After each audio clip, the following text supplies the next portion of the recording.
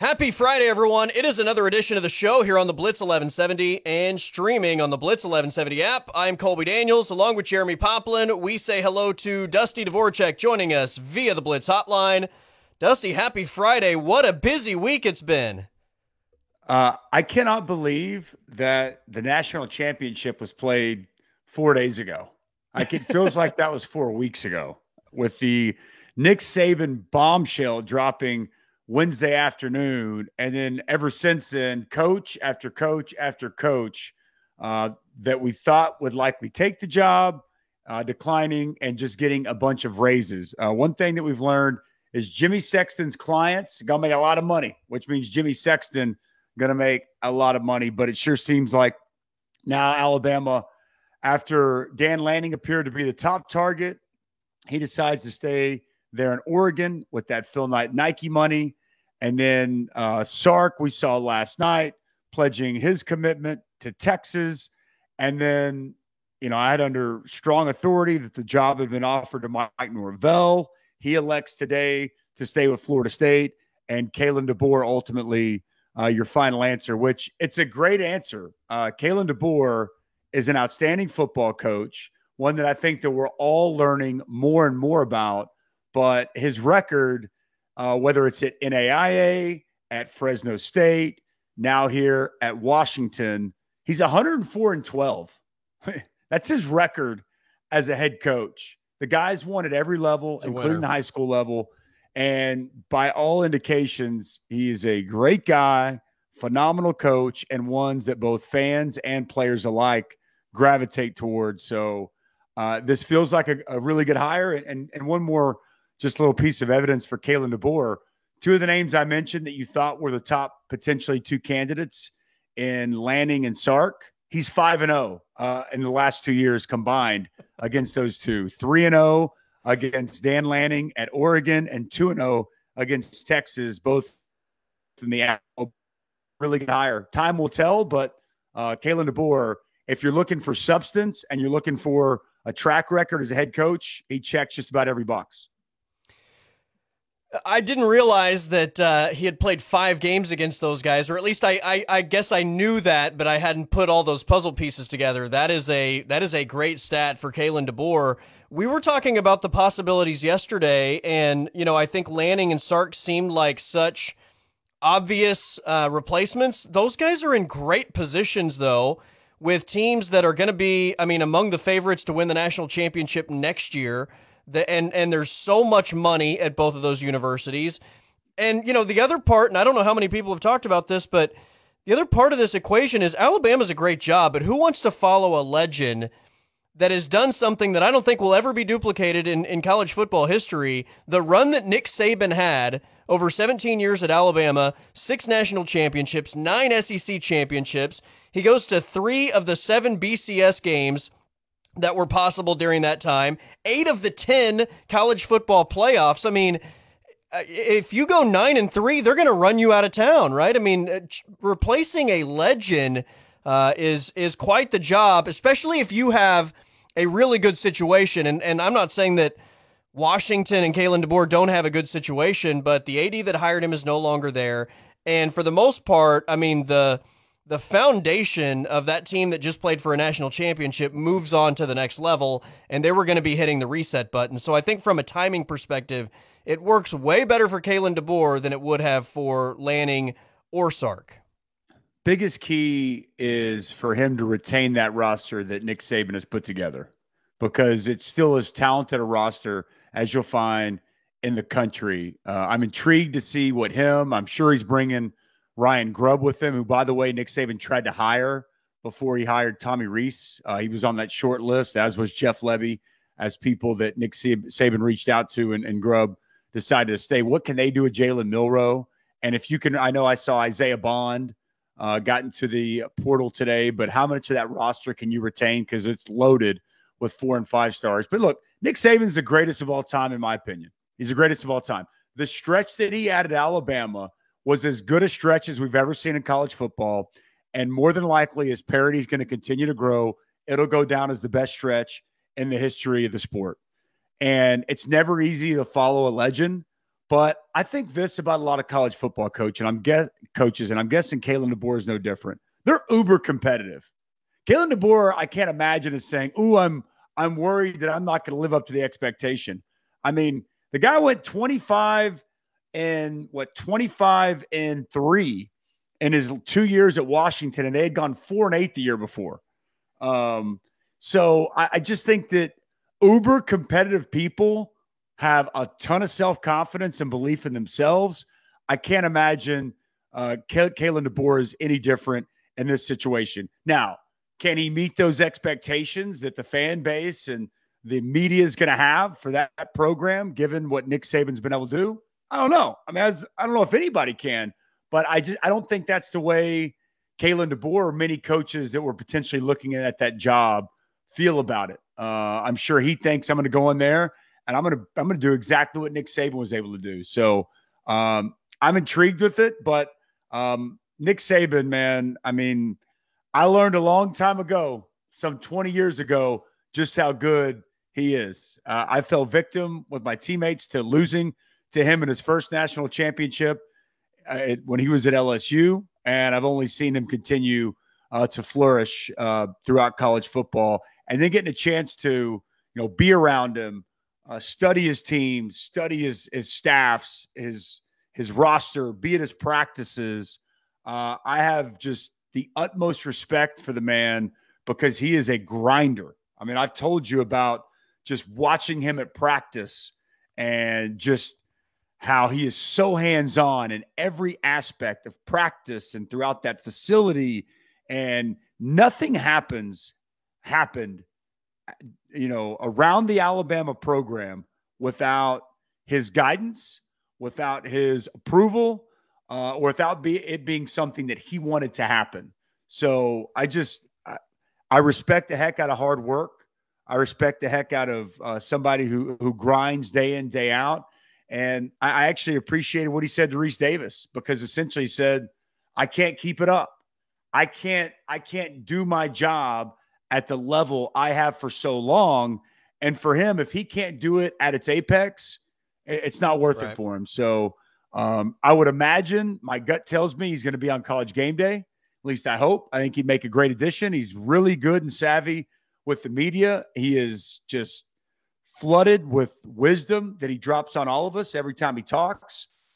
And I mean, he reigned terror over the SEC and over college football for over a decade and a half. And we'll see if Kalen DeBoer can in any way come close to duplicating that. But I wish Coach Saban nothing but the absolute best in retirement. But I don't think there's been one better than him and the job that he did at Alabama. How about this for a stat? In his 17 years, 123 draft picks, 44 first-round picks, and I saw the number over $2.2 billion in NFL contract money that his players were able to make. And that does not include what's about to go in this year's NFL draft and more of the players from this current roster. So you can quantify his impact in so many different ways. What he meant to the University of Alabama, the state of Alabama, Tuscaloosa, just the city, what he's meant for the SEC. I think a big part of the SEC's dominance is a direct reflection of him and everybody trying to keep pace with that monster that he built. I would say the same for all of college football. I mean, I think that coaches' salaries have been impacted by him, how big the budgets are for their other coaches. Analysts, I mean, we didn't hear about analysts prior to Nick Saban, at least to the magnitude that he's taken it. So he really has impacted the sport over the last 2 decades as much or more so than anyone else. And there's a lot of people that should be appreciative of the job that Nick Saban's done. And lastly on him, whatever the future of college football looks like, and I think that we expect kind of football is going to split away and it's going to require some kind of czar or some kind of commissioner. Even if he's not that person, he should be on an advisory board, utilizing that wisdom, giving his thoughts, his ideas, and his vision of what college football should look like. I think if you don't reach out and try to get that from Coach Saban, you're making a massive mistake as a sport. You mentioned the comments that he made to Reese and not feeling like he could do it at the highest level anymore. Some of that is age, right? Some of that is also, I think, the combination of getting older and age and coaches having to do more in today's age than even 5 years ago, right? You're just spread so thin with all the different hands-on things you have to deal with as a head coach now that I can absolutely see where he would feel like wanting to be, involved to the max in every aspect, feel like he can't accomplish it anymore. Wasn't it just before this season started that you spent some time up there? Yeah. Well, this year during the season, I did the Was it? Arkansas Oh, that's game. right. It was during the season. Yeah. Did his coach's show on Thursday night. So I spent about 2 hours with him at the coach's show, him and Miss Terry, and he was. I mean, he's intimidating, but he was great to me. Yeah. Um, then spent Friday at practice on Thursday, coach's show Thursday night, at the facility for about 3 hours on Friday. So I got kind of behind the scenes peek, and then we did the Sugar Bowl last year.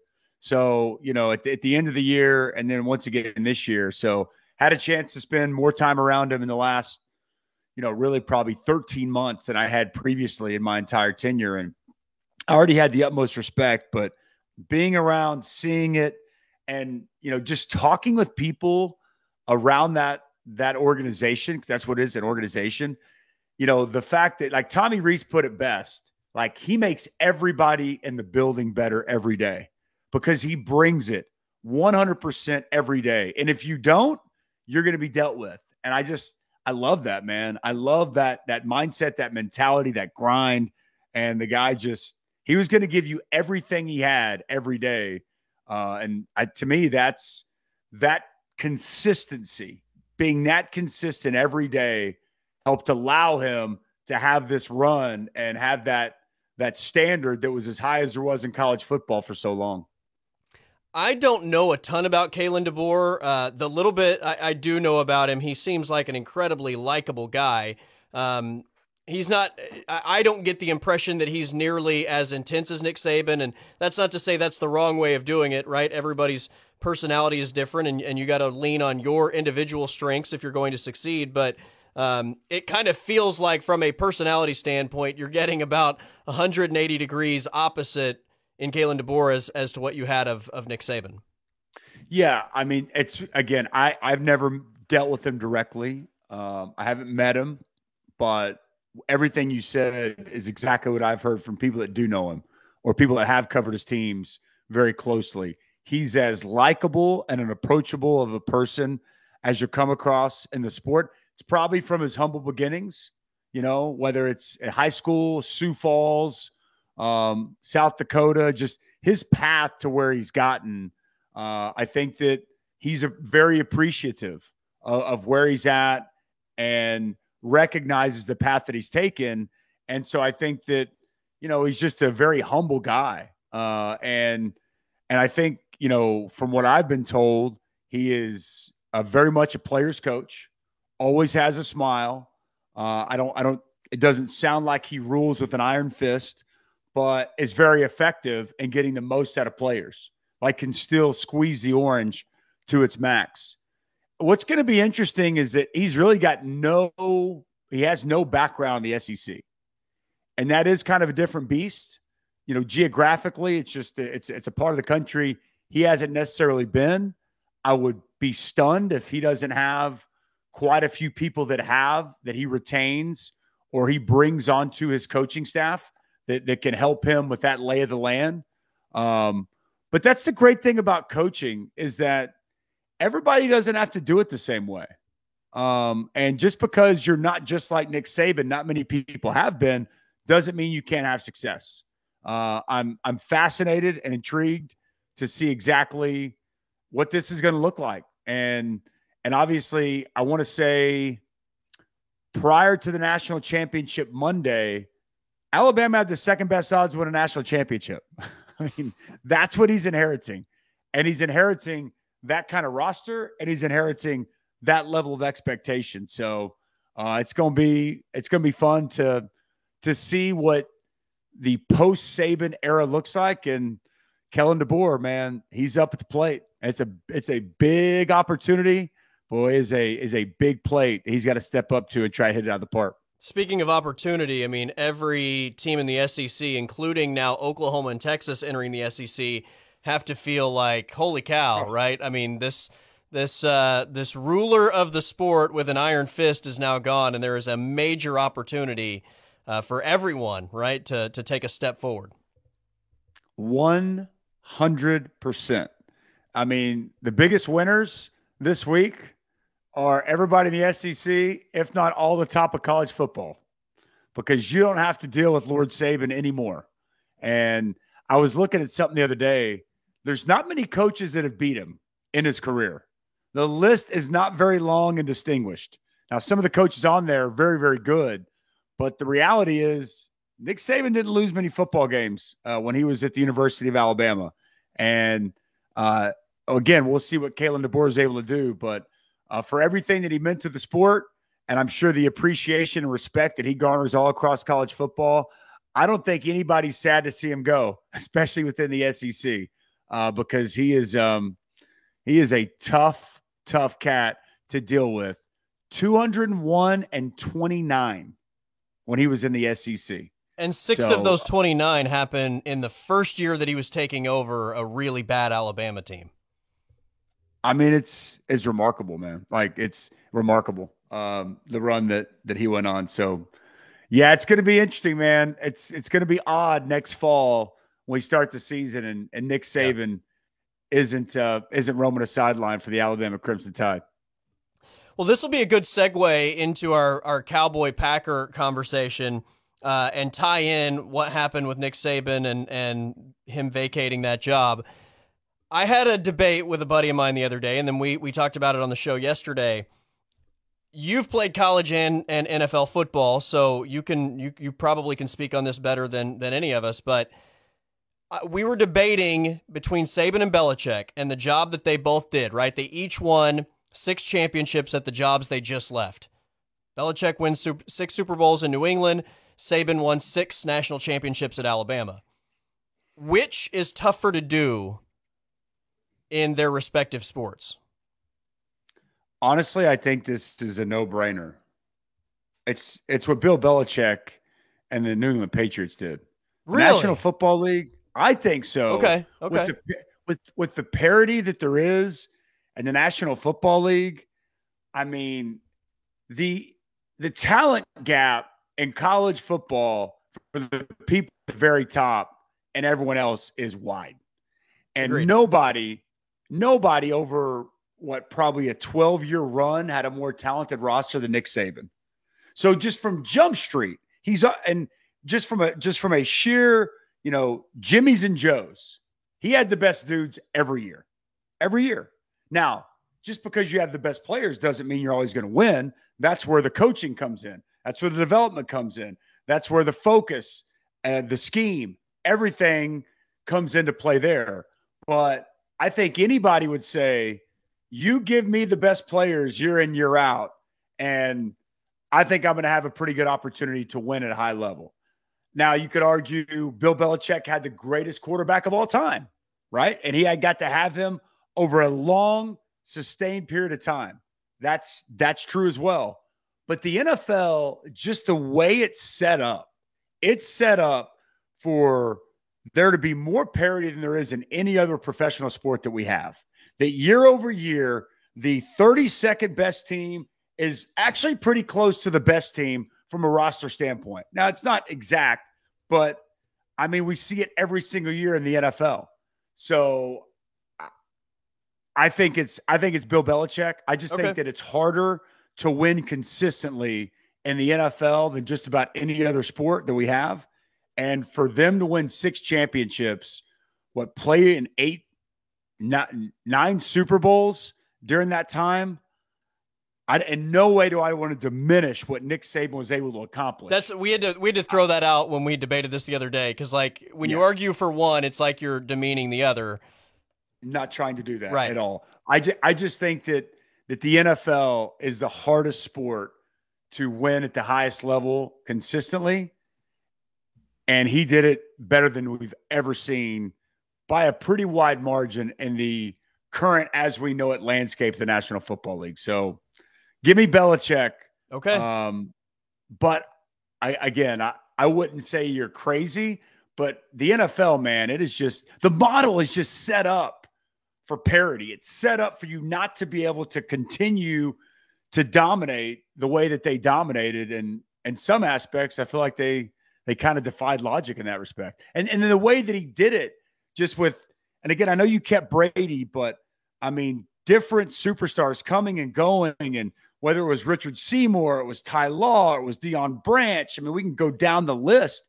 They just continue to churn that roster. And when they squeezed and got the most out of players, and it was time for those players to cash in, they said, okay, go ahead, go somewhere else. We'll either trade you or via free agency or the draft, we'll find your next replacement on a much cheaper type of deal. And they're able to make, for 2 decades, they're able to make the impossible look very possible. My argument for Nick Saban was, and there are several bullet points. I think you make great points, but my argument for Saban was, number one, 6 different quarterbacks to win those national championships, right, as opposed to 1. Just the roster turnover in general. I know that New England had a lot of roster turnover, but even with those names you mentioned, they were still there for decent amounts of time. I mean, in college football, and especially at Alabama, I mean, you're talking about maybe 2 years with a player. They maybe come in, sit a year, play 2 years, and then they're off to the league for the best players on the roster. And you're talking about 18 to 22-year-olds as opposed to grown men, and having to get those guys to buy in every single cycle that you're bringing them in. And I mean, the roster turnover to me is the number one thing, especially at the quarterback position. The other angle that I guess I was looking at it from is, yes, they are by far the most talented in the sport. But for a period of time, like, it was 2 teams got to play for a championship, right? And if you have, there's no margin for error. Like, if you have one bad day, you might be the best team in college football, but you don't even get the chance to prove it in a championship setting. And so there's no margin for error. And in the NFL, like, you can have those days. You got to be one of 6 of the best 16 in your conference, right, to get to the postseason and be able to make a run at a championship. College football, the margin for error is so tiny. And again, that's maybe where you come back with the talent gap on a week-to-week basis. But it's yeah. I mean, from the talent disparity that Alabama has had, and again, I like the more I go into this, I'm taking away from Nick Saban. He put that talent together. He assembled these rosters, but I mean, he had 1st-round draft picks everywhere. Whereas everyone else, a lot of the people he's competing against had 3rd-round picks, 4th-round picks, undrafted free agents. Like, that's where it's just like, that's why when you win a Super Bowl, you go to the 32nd pick. You go to the back of the line in every single round, not a snake draft. You don't pick 32nd right. and first and the next round. Like, it's set up for the field to catch you and you to be able to close that talent disparity. It is not set up that way in college football. And so I don't know. It's a great debate. And you bring up some really good points. I mean, you really do. But I feel like just the rosters he had when they showed up to play games, you were going to win 9-10 games just walking off the bus. Right. And oh, by the way, he's a great coach too. I don't know if I feel that way necessarily about the National Football League. And then just the other part of it too, you can look at it one of 2 ways.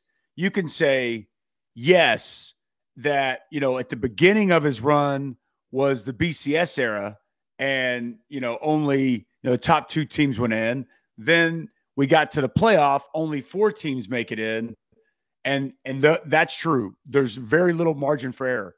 But think about how much harder it is to navigate the NFL playoffs year in, year out, because you're competing throughout the season against teams that are, from a talent perspective, pretty close to you. And then once you get in the playoffs, it really gets narrow. It really gets close. And then you have to be able to beat somebody from the other conference in the Super Bowl. Like, think about just some of the wins that they had en route to get those championships. Like, I think about the The game against the Raiders, like, I mean, the talk about margin for error. The margin for error in the National Football League is In the razor postseason, thin. it shrinks tremendously, sure. But if you And the have a couple of bad postseason, Sundays in the regular season, at least you still get the chance to prove sure, that you are the best. there's no doubt. But again, like, how many true playoff type environments did Nick Saban have to deal with on a year in year out basis? LSU for a while, Georgia for a little bit, Florida maybe early on. Like, there was only one or two games that you looked at, and it's Auburn, like, yeah, this is going to be, this is going to be a bit of a headache. Whereas I just feel like in the NFL, there's so many other. It's the best of the best. Like, it's the best of the best each and every week. So it's a good, fair debate. What I think is wild that within a 24-hour span, Pete Carroll, one of only what you've got Jimmy Johnson, you've got Barry Switzer, and you've got Pete Carroll, three guys that have won a Super Bowl and a national that's the championship, list, yeah. and he wins two in college and then wins a Super Bowl and almost a second. Then later that day, the greatest college coach of all time, he steps away. And then within 12 hours after that, essentially, you've got Bill Belichick out. During a 24-hour period, those three coaches, and for me, I don't think it's debatable. The greatest college football coach and the greatest NFL coach are out Yeah. within a 18-hour span. That's just wild. I mean, that's just crazy insane. how that went down. Insane. And I agree. I don't think either one of those guys will ever be dethroned in terms of being the GOAT of their respective sports. Before we get out of here, we got to hit Cowboys-Packers on Sunday. Monster game. Cowboys have been so good at home. Don't take anything away from the Packers, though. They have caught fire to close out this season. It's a young team that has a lot of confidence. And, I mean, just the logos facing off against each other in this first round. I cannot wait for 3:30 Sunday afternoon. 16-game home winning streak on the line. Cowboys, I mean, got everything right in front of them. And the great thing about this Packers team is that Aaron Rodgers is not the quarterback. But as I say that, you could easily argue there's not a hotter quarterback in the league going than Jordan Love. Last 8 games, 18 touchdowns to 1 interception. I mean, to watch his growth and maturation in his first year as a starter has been nothing short of spectacular. So I think item number one is heating him up, getting the first year starter in his first playoff game uncomfortable. I mean, I think that there is no bigger thing to do in this game than that. Now, Jordan Love's got pretty good mobility. I mean, I don't want to say he's a runner, but he moves around well. He can throw well on the move. So I think just getting him uncomfortable is at the very top of your to-do list if you're the Dallas Cowboys. Jaden Reed, Romeo Dobbs, both those guys have really stepped up this year. So they're going to be challenged outside at corner. But to me, this is a Micah Parsons, a defensive line game that they need to dominate that Packers offensive line. And they need to confuse Jordan Rodgers best they possibly can on the back end. Micah Parsons needs to let Jordan Love feel him early, often, and all throughout this ballgame. I think it's a huge, huge key for Cowboy success. To me, I think Aaron Jones might be the X factor for Green Bay. Dallas doesn't defend the run nearly as well as the pass, and if he gets going, that just makes the job for Jordan Love that much easier, right? If it's just a passing game, I really like the matchup for the Cowboys and the pass rush and the secondary, but if you get that run game going and make them play you more honest, that's probably where I think you feel a little bit more skeptical about whether they're going to slow down Jordan Love and the pass catchers. Yeah, and then they got A.J. Dillon as well. I mean, it's kind of a 1-2 punch with Dillon and Jones. So, yes, I mean, that's always a key, and that's been – hey, as we know, like, that is the secret to the Cowboys. Like, play physical, line up, big boy ball. They've shown some signs of struggle when teams have tried to play that brand of football. But I just the way Jordan Love has been playing, and I'll be surprised if we don't get a chance to see him quite a bit. And then obviously, I think the biggest key is Dak Prescott and taking care of the football. I mean, hate to make it so much about the quarterbacks, but I mean, you go back to last season against the San Francisco 49ers, that was a problem. You look at the Cowboys this year, and when they've struggled, a lot of that has been because they've turned the football over. So I think if Dak can just take care of the football, Cowboys should be in really good shape. But the the turnover issues that we've seen previously, those cannot take place against Green Bay. So take care of the ball, get some pressure on the quarterback. I don't want to sound overly optimistic. I don't know, man. I kind of see the Cowboys running away with this game. Like I like the fact that they're at home. I like the matchup. I like that this is a seasoned team. The nucleus of this team has been intact for a while now. And it just feels like they've got a real opportunity this year with the path that they have in front of them, with at least the first two rounds being in their backyard, only having to potentially go on the road to get to a Super Bowl, to San Fran, and an NFC championship game. If you make it that far, it just really feels like this team is primed and ready to roll. Just to get this off my chest, the one thing I am very nervous about, Mike McCarthy's facing his old team. And is he going to try and do too much, or is he going to get outside of what has got them to this point? And like, is he going to overthink it in some way? Like, I'm not the biggest Mike McCarthy fan anyway. Having this game against the Packers to me makes me even more nervous about how he's going to handle it.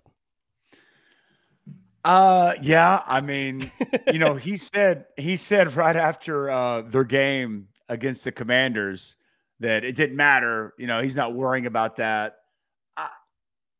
I mean, he obviously did not like the way things went down whenever he was ousted in Green Bay. I'm sure he would love nothing more than to run them out of Arlington on Sunday.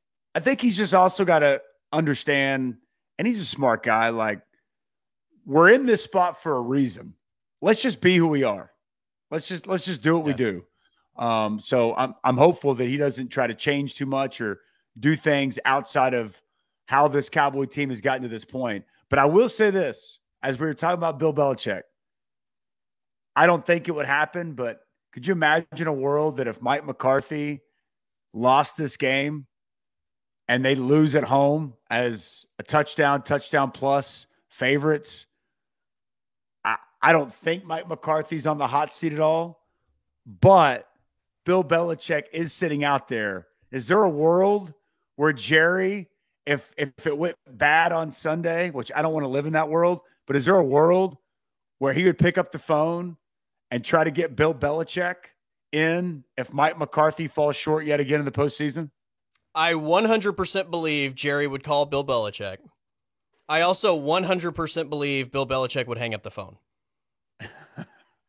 Like, can you imagine Bill Belichick, like, going over the roster and Jerry telling him, like, who's making the team and who's not, and who, like, could Jerry let go that much? Like, could he allow the Jones family in general to let go to that degree? Because that's what it would take to bring Bill Belichick in, right? He's not going to work with anyone. No, he's not. He is going to have and be guaranteed complete and total control. Could Steven relinquish the control? Yes. Yeah. Could Jerry? It sure feels like no. But I have read a bunch of stuff that they are pretty close, that they do have a friendship, they do have a relationship. Now, that's not a working relationship. Right. That's not a working friendship. I just think it's interesting that if there was ever a time to really go out and try to land a big-time coach, I mean, he is sitting out there, and I'll tell you what, Bill Belichick could massively upgrade the roster that he previously had here at the Cowboys, but it's all a moot point. Cowboys are going to roll. That's right. Let's not even think about that. We're going to win a Super Bowl, and you know what? Mike McCarthy, he's just getting started, okay? He's just getting started in Dallas with this run. But I will say that's going to be I truly believe this. If this somehow goes wrong and it gets sideways on Sunday, you, me, every Cowboys fan is going to lose their mind. Everyone will be calling for Mike McCarthy's job. That's right. And the conversation will quickly be, is Jerry going to be able to go get Bill Belichick? Book it. That's coming if the Cowboys don't take care of business against the Packers on Sunday afternoon. Well, let's hope it doesn't come to that, but either way, we will have a lot to talk about on Monday, my friend. Super Wild Card Weekend upcoming. Have a great weekend, Dusty, and we'll talk Monday. Real quick, I want to ask you this. Okay. If you were offered free tickets, 50-yard line seats, Chiefs, Dolphins, are you going? Are they in the upper deck? No, lower deck. Okay, yes, I'll go lower deck. I'm not going upper deck. Negative 25 wind chill. You're gonna go? I'll roll the dice. Yeah. Okay. But not upper deck. It's cold, bro. It is That's cold. Bone chilling cold. I'm not going to the upper deck, and yeah, I would have to be 50-yard line, very close to the field, to make that worth it. Man, I'm gonna have to get multiple parkas. Just standing there watching. That's gonna be. I feel bad for all those players, fans, coaches are gonna be there. I'll be watching with a fire going on my couch. That's right. On Peacock. I don't know if Some I would take those free tickets. Yeah. But I salute all the folks that'll be there in attendance. Should be a fun wild card weekend, man. I think there's some great games this weekend. Agreed. And we'll break it all down Monday. Sounds good, man. Have a great weekend. You as well. That is Dusty Dvoaracek joining us via the Blitz Hotline. I'm Colby Daniels, along with Jeremy Poplin. We'll take a timeout. This is the Blitz 1170, and we are streaming on the Blitz 1170 app.